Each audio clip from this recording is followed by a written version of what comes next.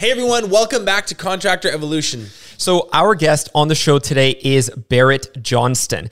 Now, just 13 years ago, Barrett was working as a bags-on carpenter fresh out of school. And since then, he's not only built an extremely successful construction company, but he's also become a full-blown multifamily developer.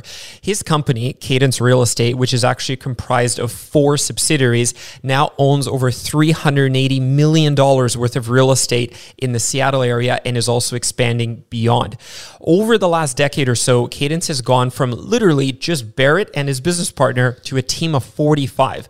His 4 companies, they work in unison to acquire multifamily properties, to rehab them to equal or exceed these current market conditions, and then they either hold and rent the building or turn it around and sell it for a pretty tidy profit to another real estate investor. So it's an extremely interesting model that incorporates construction, it incorporates real estate investment and property management to create what we think is the ultimate wealth building machine. And what is super cool, he's running this entire operation from Hawaii. 2 key systems that have allowed him to achieve this scale, run it remotely from a tropical island, and also strike a healthy work-life balance are a rigorous strategic planning process that he does with the leaders of his 4 divisions, and then a very structured GSR, or goal setting and review meeting, which he also does with his key reports. And he's going to break down how he's implemented both of those systems on this episode. These systems were implemented through his work with Breakthrough Academy, which he'll also talk a bit about. If you run a construction or trades business and you want to systemize it for growth, you can check out Breakthrough Academy and schedule a business assessment with us using the link in the description of this episode. It's that easy. But without further ado, let's dive into Barrett's inspiring journey and some of the lessons he's learned along the way. You're listening to Contractor Evolution, where we unpack the systems, tactics, and skills you need to take your fast-growing contracting business to the next level. If you're here to learn what it takes to scale up, work less, and increase profitability, you've come to the right place.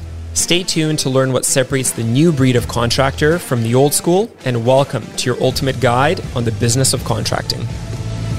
Hey Barrett, thanks for being here with us today, man. Thanks for having me.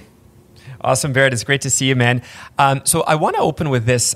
Your story is fascinating, is interesting, and is full of is full of so many different and exciting things that you've been through over the course of your career. But what's particularly interesting is that you started as a young guy out of college as a carpenter, like on the tools, and you've evolved both like in yourself and in your business through a bunch of different iterations with Cadence. So tell us, just as a backstory, tell us a bit about the journey and your start, right from a carpenter coming out of college, tool belt on, working right through to everything that you've created today.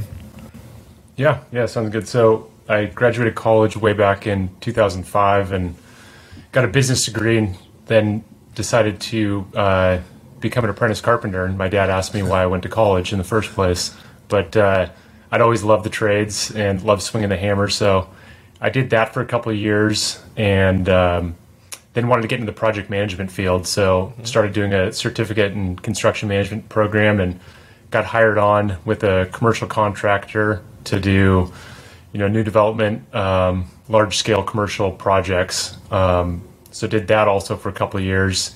And then 2008 rolled around, and my childhood friend and now my business partner was working as a commercial real estate broker. And it was the start of the 2008 recession, and he was seeing all these opportunities to buy buildings and nobody was buying them. And so he asked me, hey, if we can make this happen, we'll work on this building, we'll raise money from friends and family. Do you want to do it? And I said, yeah, let's do it. And that was really the start of Cadence. It was in 2008, and we raised money from friends and family to acquire a 9-unit building here in Seattle. And we spent our nights and weekends renovating the building, doing maintenance on the building, leasing the units.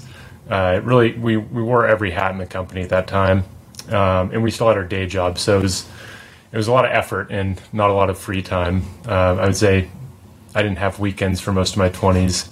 And then that property performed really well, and so we ended up acquiring a second property close by and did the same thing. And then we kind of looked at it and said, if we want to make this a full-time job, let's quit our day jobs and do this. So we quit our day jobs and had more time to run the properties.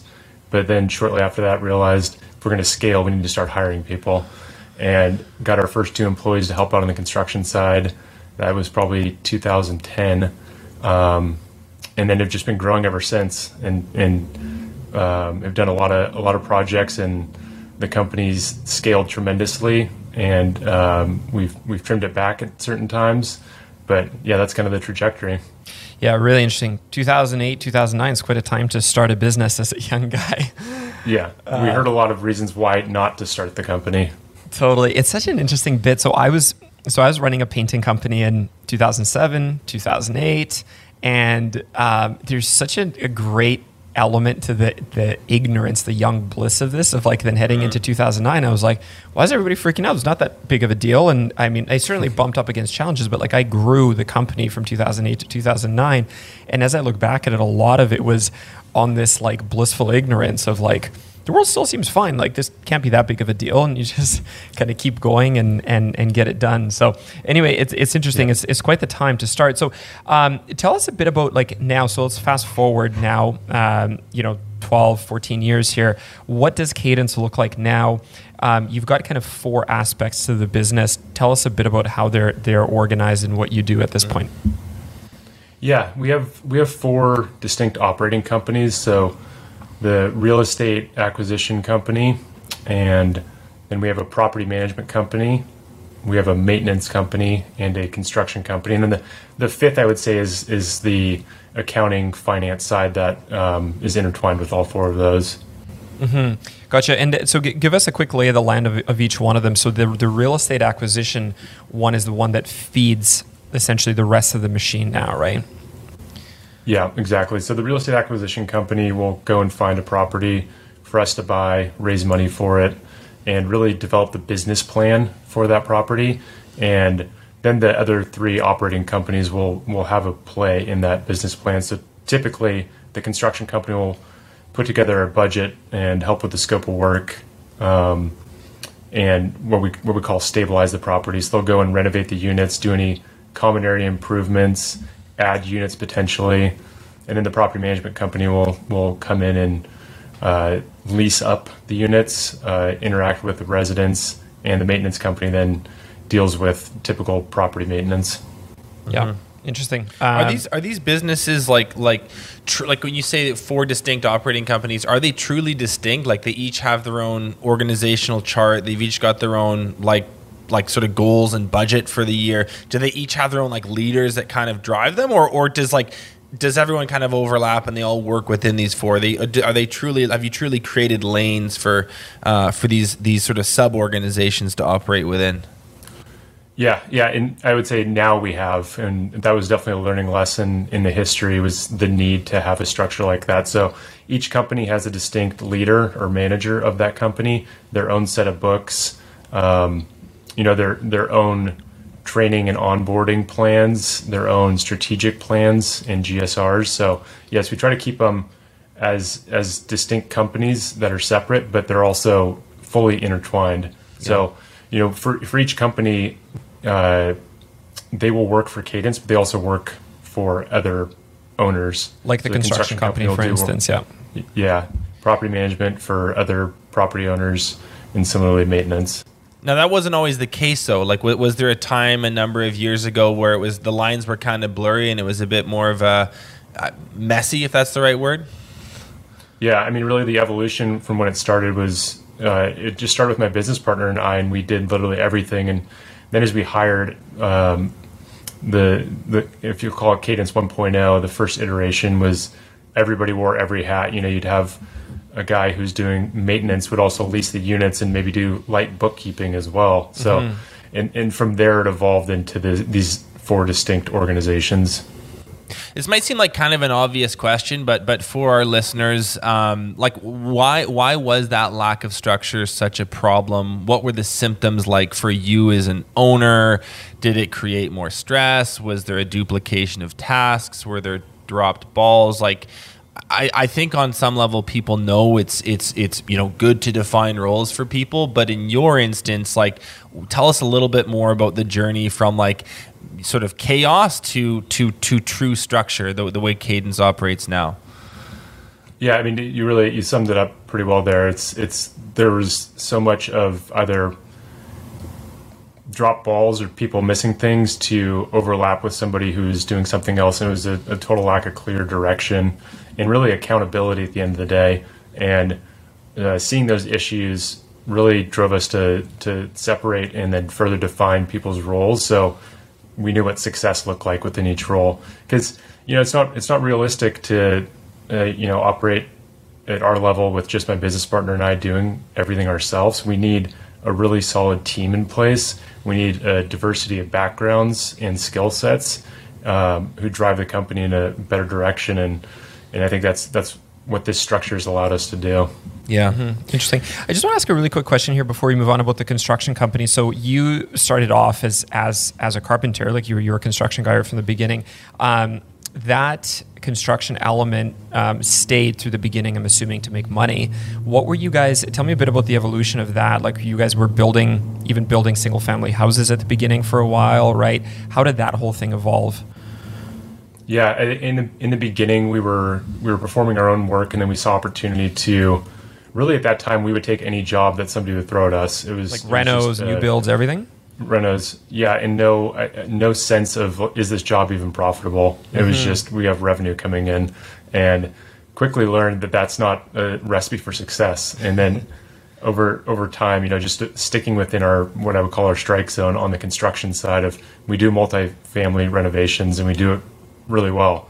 So we're not taking on any more bath remodels or additions to homes. We're not structured to be successful in those areas. We could do them, but really staying focused on our core business has been very, very helpful for us. As an entrepreneur, I think you're wired to see opportunity everywhere. Was that difficult to let go of doing those jobs? Like, people, I'm sure, wanted you to do them, and you probably could make money doing them. It might have been a long time ago, but like, do you remember that being a difficult thing to say no to those opportunities?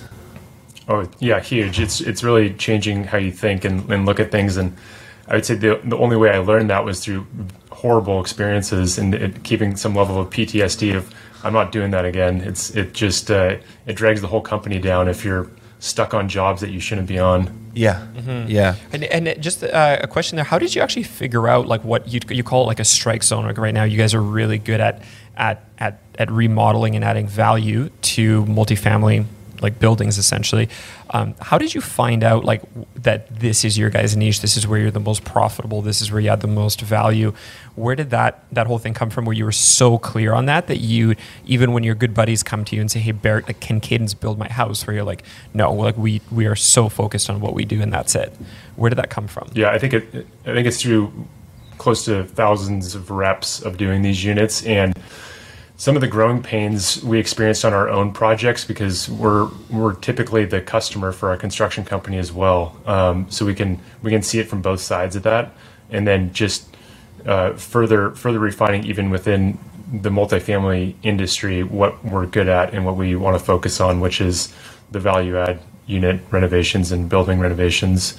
But yeah, you still you see a shiny toy and think like, oh yeah, I'll go do that, but no, it doesn't. It doesn't work. It can work, but for us, we've decided not to. Is the model for you guys to like purchase these buildings that need some form of rehabilitation or update or remodel, and then hold them as rental units, or are you sort of like you doing the reno, adding a bunch of value, turning around and selling it to another real estate investor? Like, what's kind of the overarching wealth building strategy here for Cadence? Yeah, I mean, it depends on the property that we're acquiring, but typically it's a 3 to 7 year hold. So we'll come in and take a property that hasn't been touched or updated in years or decades even, and bring it up to a current market level condition, which then increases the rents. And then if one deal might make sense to sell right then, or Right. we'll refinance it and put new debt on it. Sure. Some deals we've kept for 10 years. A number of them we've gotten rid of within 18 months. Cool. Cool. This is a good example right now. Actually, I don't know if you heard this earlier when I was chatting with Bear, but so Bear lives in Hawaii, but he's in Seattle now, as we can tell with the hotel room. You said you just looked at a building over the last in these last couple of days. That's a good example. Tell us a bit about that one. Like how many units? What are you guys going to be doing there? It's a good kind of timely example. Yeah. It's a 60-unit property here in Seattle that we just put under contract and had our inspection on Wednesday. So on that inspection, we'll go through and start to narrow our business plan. Taking it from like a ROM phase in the budgeting process to something that's, it's getting closer to what it'll actually be. But then we'll sit down with all of our teams and say, all right, the real estate team, here's our idea for this. The construction company, can you support this? If so, how much does it cost? Are our rental assumptions correct from the property management team? Maintenance team, do you see any deferred maintenance? Is the plumbing system beyond its useful life? Is the roof about to go out? And then we'll start to dial that in from a cost standpoint and a scheduling standpoint, so that we can then go to our investors and say, here's our solid business plan. Here are the potential returns that we expect. Do you want to invest in this property? Mm-hmm. Yeah.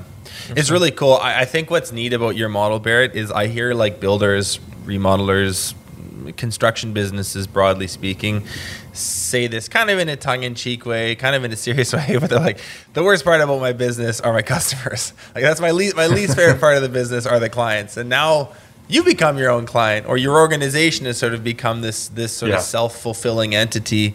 And I'm sure it comes with its own set of challenges. The grass is always greener, but it's very interesting. You've gone about this from a very different approach. Most people would start doing work, for homeowners or for businesses who need TIs done, whatever. Like you literally just started. First thing you ever did, it sounds like, as far as your own deal was raising money from family and friends and rehabbing a property, and you were off to the races. So you're your own customer. Yeah. And so you can go stand in the mirror and yell at yourself. That's what I was going to ask you. Is this like a self-hatred like relationship? No, you have no one to blame. Yeah, it's interesting. No one to blame. And so on one side of it, he is like they are their own customer, and on the other side of it is the rest of the construction work is done for people who are real estate investors just like them. Yeah. So it's so niched and focused in that, which is super cool. Yeah. Barrett, over the last number of years, you've been working with Breakthrough Academy, more directly with Coach Paul, who's one of our more senior construction coaches. Really, really, really bright guy. He's been on actually other podcast episodes. If you haven't listened to those, check those out. I'm curious, just like, with the systems that he had to offer, we had to offer, like what were the biggest difference makers for you that either made business life easier, made scalability more attainable, made things more profitable? Like what were some core systems that got implemented through your work with Paul and Breakthrough Academy? Yeah, I think the biggest thing is realizing I didn't have systems. I thought I did before I joined. And after taking really like a deep dive into my business and how we were operating, realizing that I had a lack of structure that existed currently. And so that was pretty eye-opening right when I started BTA, of how much more I need to implement. But from that, I think two of the biggest ones have been strategic planning. Really, I do that for all four of the operating companies and for the Cadence umbrella as a whole. Taking my 5-year goal or BHAG and then breaking it down into an annual goal and then breaking that down into quarterly. And then, on top of that is the GSRs. So in the GSRs with each of my operating company managers, we go over what's the trajectory of the company currently, and are we aligned on that, and do we need to tweak anything, which ultimately ties back to our BHAGs or 5-year plans. Yeah. Just to clarify, Paul's been great with that. So GSNR stands for goal setting and review. So Barrett, what you're saying is basically you're starting really, really big picture, right? With like a BHAG, big, hairy, audacious goal. What it stands for is just kind of like a 5-ish year, like big picture plan, right? And then from there breaking down into when you say strategic plan, you're typically talking like at an annual level. Is that right? Yeah, exactly. And then from there, breaking down into quarterly, and then GSNRs are more kind of like the micro goal setting and review with each team or each individual, right? So let's break down the strategic planning thing a little, because it's your situation be quite different than probably a lot of listeners who just own their own, like, sort of one single business. You've got to do this sort of times 4. What does the strategic planning process look like on an annual and quarterly basis for these 4 sub entities? Are you delegating some of this goal setting to your leaders within? Are they sort of filling out a form or making a 1-page document? Just sort of explain concretely what that actually looks like within the walls of Cadence. Yeah, so typically we'll sit down in early December near the end of the year, and depending on which company it is and which manager I'm working with, they'll do a first pass of what their goals are for the upcoming year while reviewing hits and missed goals of the current year or even prior years if needed. And then we'll circle up again in 2 weeks and go over those and make sure we're in alignment on what they are, whether they're achievable or too lofty. If someone wants to take one company in a different direction than I think is right, we'll debate it at that time. And then we'll take from that list, what do you want to focus on the first quarter? What can we accomplish to get the year started off right? And then in our bi-weekly GSRs or weekly, we'll go over, are we tracking to them? Is that the correct goal for the organization at the moment, or does it need to be changed? And I think try to put some lofty goals on the list on the strategic plan, and some I'd call them layups. Like, we know we can get this done. Let's get it checked off. And I think before we really started this process, it was just a lot of assumptions and constant working on fire drills in the business without a focus on improvement. And this has given us a formalized process for improving the company, improving operations, financials, whatever it might be, that we can have an open dialogue on bi-weekly. And who do you individually have goal setting and review meetings with? Is it just the leaders of the 4 businesses underneath you? Do you meet with a layer beneath that underneath the org chart? Like, who's directly reporting to you? Yeah, so it's the 4 leaders of the business, and then the senior accounting team as well currently. And then my business partner and I have a standing weekly owner check-in that we do a GSR type meeting. Yeah. I think what I really hope listeners take from this, because it's simple but really profound, is these 2 systems kind of work in harmony. The strategic planning that gets done, as Igor mentioned a minute ago, it's the big picture, more inspirational, more lofty, longer term targets. Probably a 5-year BHAG, an annual goal, and then down to quarterly stuff. The goal setting and review meeting, or the GSR meeting, that's what you use to manage like the week to week, day to day. Like, you said it, like, are we tracking to that? Like, are we on pace to hit this, or are we not? And I think that second step is where everyone kind of understands the concept of goal setting, and like, I'll write some stuff on the whiteboard and hope that it happens. And I think that that's better than nothing at all, but it's in the minutia, like the week to week work and the tracking to those bigger goals, that a lot of people miss. And I think that's something that you, just by the way you describe it, you've done exceptionally well. One thing that you mentioned a second ago that made a big difference for you was like getting those 4 leaders in place, making these really distinct operating companies. How have these 2 systems helped you put those leaders in place, and how have they facilitated for the structure between the 4? Well, I think just having a distinct leader of the company is key, because they're accountable to the results and the performance. But I think, like you said, you can have a big goal and you just put it on a whiteboard, but there might be 1,000 steps to achieve that goal. And it can get confusing if you don't have a clear place to track that. And that's where having a singular leader of the organization accountable to those steps, whether it's, all right, I want to do $10 million in revenue, or I want to get an onboarding checklist in the company. There's a lot of steps involved in having that person to be accountable to those steps and produce results. It makes it crucial. But yeah, on the leadership team, there's been promotions from within into those roles and hiring outside talent. So it just depended on who was in the company to begin with. Sorry, can I just ask a quick question? You talk a bit about your business partner. How, this is a very common thing that we see come up, which there isn't even a clear distinction between what two different business partners do, not to mention, a whole other set of leaders within the organization. Right. How have you guys done that? How have you delineated your two roles? Like, what do you do? What does your business partner do? What is your guys' structure like? Yeah, and it's evolved over the years for sure, but I think we come from two different backgrounds and have two very different skill sets. So that in itself has clarified it a lot. But in the past, we did everything all the time. He's fantastic with real estate. I obviously have a construction background, but we'll work with each other on call them areas of weakness or opportunities for growth that we'll tackle together. Mm-hmm. But I think having that formal check-in between partners is very helpful as well. One of the things you mentioned earlier is like the 4 leaders of the different organizations report to you. Are they reporting to him in some different capacity as well, or are you their direct leader?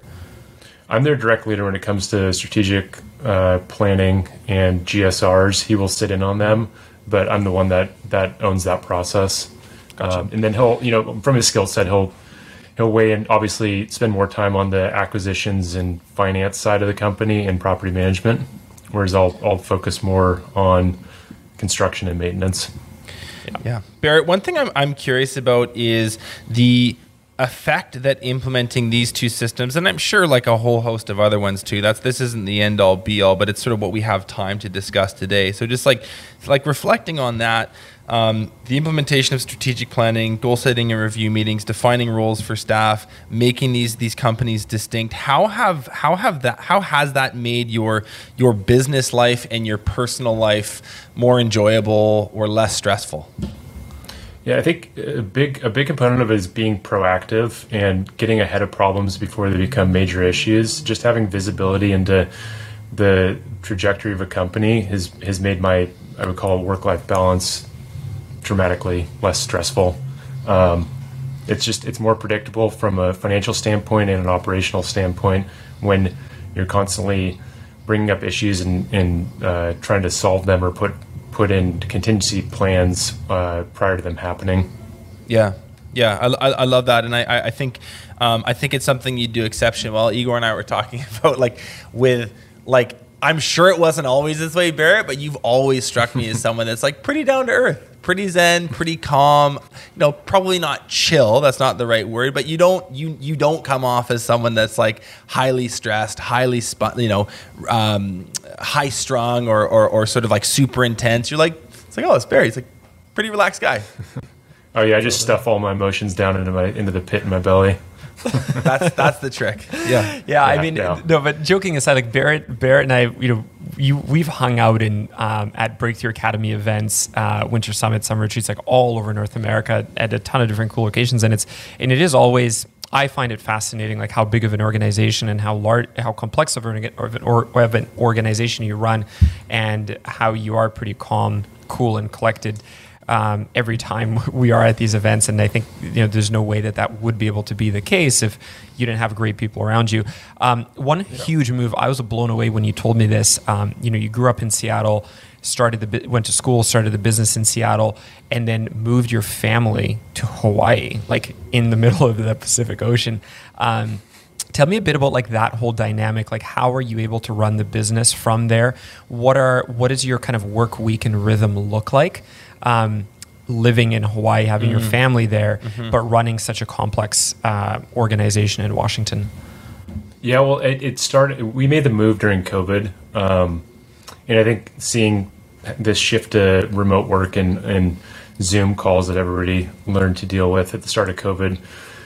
Put that idea in my head that it was a possibility to potentially do my role remotely. So I was going to try it out for 6 months and have just stayed since. But yeah, I think the remote work is part of it, but I come back to Seattle every month or every 6 weeks roughly for a week for in-person meetings. I think the biggest thing is having a clear leader of each organization has made that a reality. It wouldn't be possible without that. I was, years prior too involved in the day-to-day of the operations of my company. So having somebody that's accountable to those now has made that move a reality.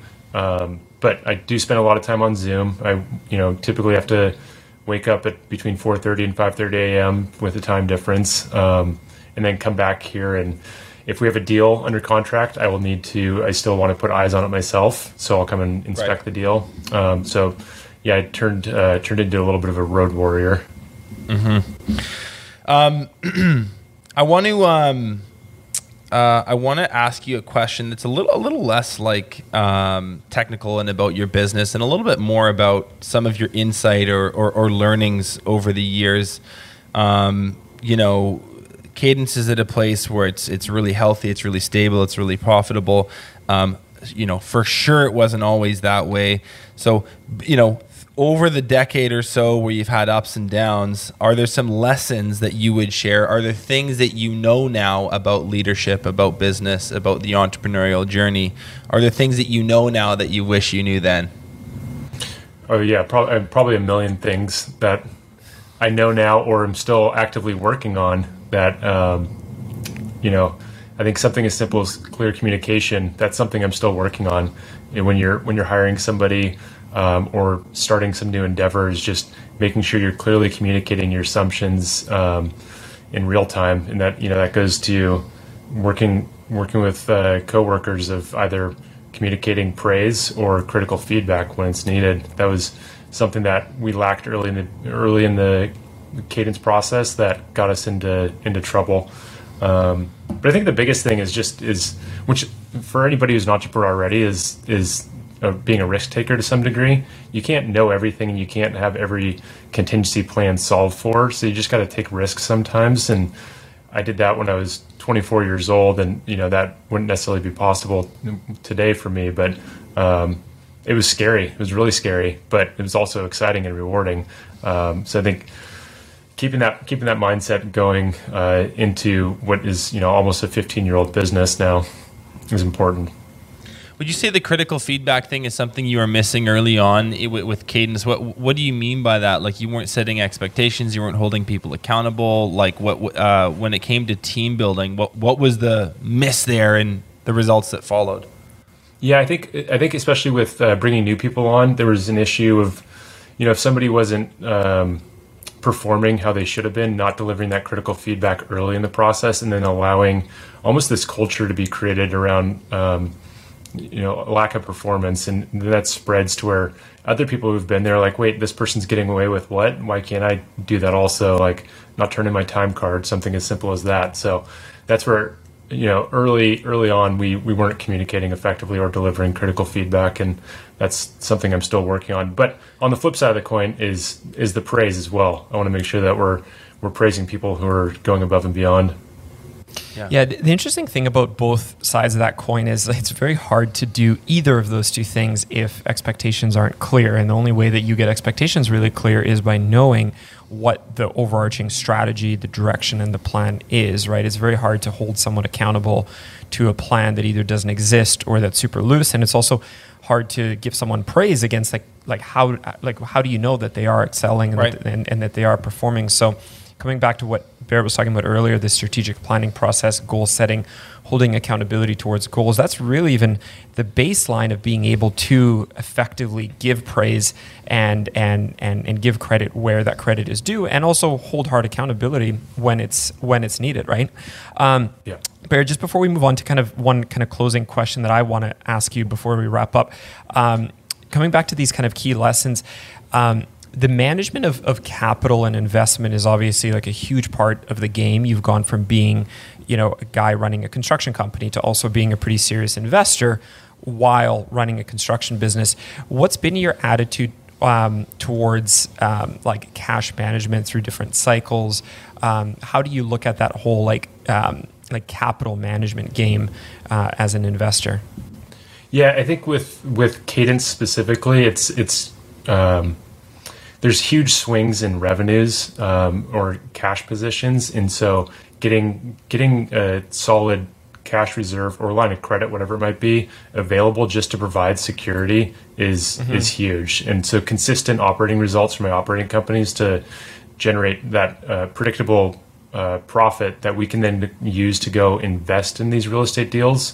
It just it reduces a lot of the potential stress in our business. So just, this old phrase, cash is king, and keeping it on hand is key. So making sure you're getting paid on the construction contracts on time and early is very helpful, because you don't want to be a bank with 0% interest loans to your customers. Yeah, 110%, 100%. Awesome. I want to close out with one kind of big and important question. We're at an interesting time cyclically and economically right now. Things are beginning to change. I would imagine that they will continue to. You started a business in 2009, which is a fascinating time to start something like what you created. What advice do you have for younger entrepreneurs that are either starting out or have started out and are running, a trades or construction company doing, let's just say, a couple $1 million a year? They've not grown a ton, but we're heading into a bit of an interesting time. What would be your advice for kind of a younger Barrett or younger entrepreneurs in this day? Yeah, I think this 2022 or early 2020 through 2022 is reminiscent of 2008. And remember, the swine flu was happening back then, and we've got COVID happening. So I think with those times, when there's call it chaos in the market, there's a lot of opportunity out there. And if that's multifamily real estate or single family real estate, I think for anybody who's in the trades, there's an opportunity for them to leverage that skill set to invest and create value. But like I was mentioning earlier, I think it's scary. It's outside the comfort zone typically to go invest in something like this, and it can be very daunting. And not to say it's easy, but the hardest part is just taking that step, just trying it. So I think there will be a lot of opportunities here over the next few years, and if people are already in the trades, they can certainly do it. Yeah, totally. I want to just highlight one thing here as we wrap up. Benji, the other day we were talking to another guest as well in this context of with Jason Paris on painting companies, right, and where they're investing and buying into other painting businesses in a minority stake. Big picture, really, like what we're doing as entrepreneurs is we have a business that makes money, right? So in Jason's case, it was a painting company, in Barrett's a construction business, and you got to do something with that capital, right? So from an investment perspective, to what Barrett's saying and what Jason was saying in the context of painting businesses, it does make a lot of sense to stick within your own sandbox, right? For me to start now investing in tech companies, for instance, or restaurants, myself, you, Barrett, we would know very little about how to vet that properly, how to run it properly. But to take the capital that you have and to invest into your own sandbox and in your domain is definitely a very powerful concept. And I think that's kind of what Barrett's trying to get at here, right? Yeah, exactly. And I think with I'll give you guys a plug here, with the systems BTA provides and implements, there's opportunities similar to what you're describing of buying another business. There's a lot of people who are retiring and might have a solid company in place, and they're looking for an exit plan. And so people can take the tools from BTA and provide more structure to some companies and create serious value out of that. Totally. Yeah, absolutely. I think the underlying question that we're really getting at is how do you take the skill set that you have as an entrepreneur and where can you really add the most amount of value, whether that's into a business that's perhaps less developed if you're able to systemize, or like in your case, this building that you're looking at earlier this week, like how do you look at an asset and knowing construction or contracting, how can you add value to that one? So, yeah, no, it's a super cool concept. Benji, is there anything else you want to close with? I would say, Barrett, let our listeners know where they could find out a little bit more about you or Cadence. If somebody wanted to check out your site, or I don't know if you're on social media, but you've got some cool stuff going on. If people want to find out more about you, where do they do that? Yeah, Cadence. It's cadencere.com is the main website, and there's links to Cadence Builds, and then Peak Living Property Services is my property management company, and peak living maintenance. So there should be links on all the websites that show all 4 of those, but I don't really have a social media presence besides that. Awesome. He's too busy surfing in Hawaii. I love it. Barrett, so cool, man. Thank you so much for joining us on the show today. It's really neat to hear about like the number one, the dynamic lifestyle you've created and this whole move to Hawaii and just broadly speaking, like how you've taken a construction background and turned it into such a robust investment strategy. It's definitely really inspiring, and you're a young dude and you're just getting rolling as well. So looking forward to seeing where it all goes. Thanks for being here, man. Yeah, thank you guys. Appreciate it. Hey guys, Benji here with one really important closing note. If you want professional help implementing systems into your business, don't forget to check out Breakthrough Academy. To book a business assessment with us, click the link in the description of this episode. And I'm really looking forward to seeing you the next time on Contractor Evolution.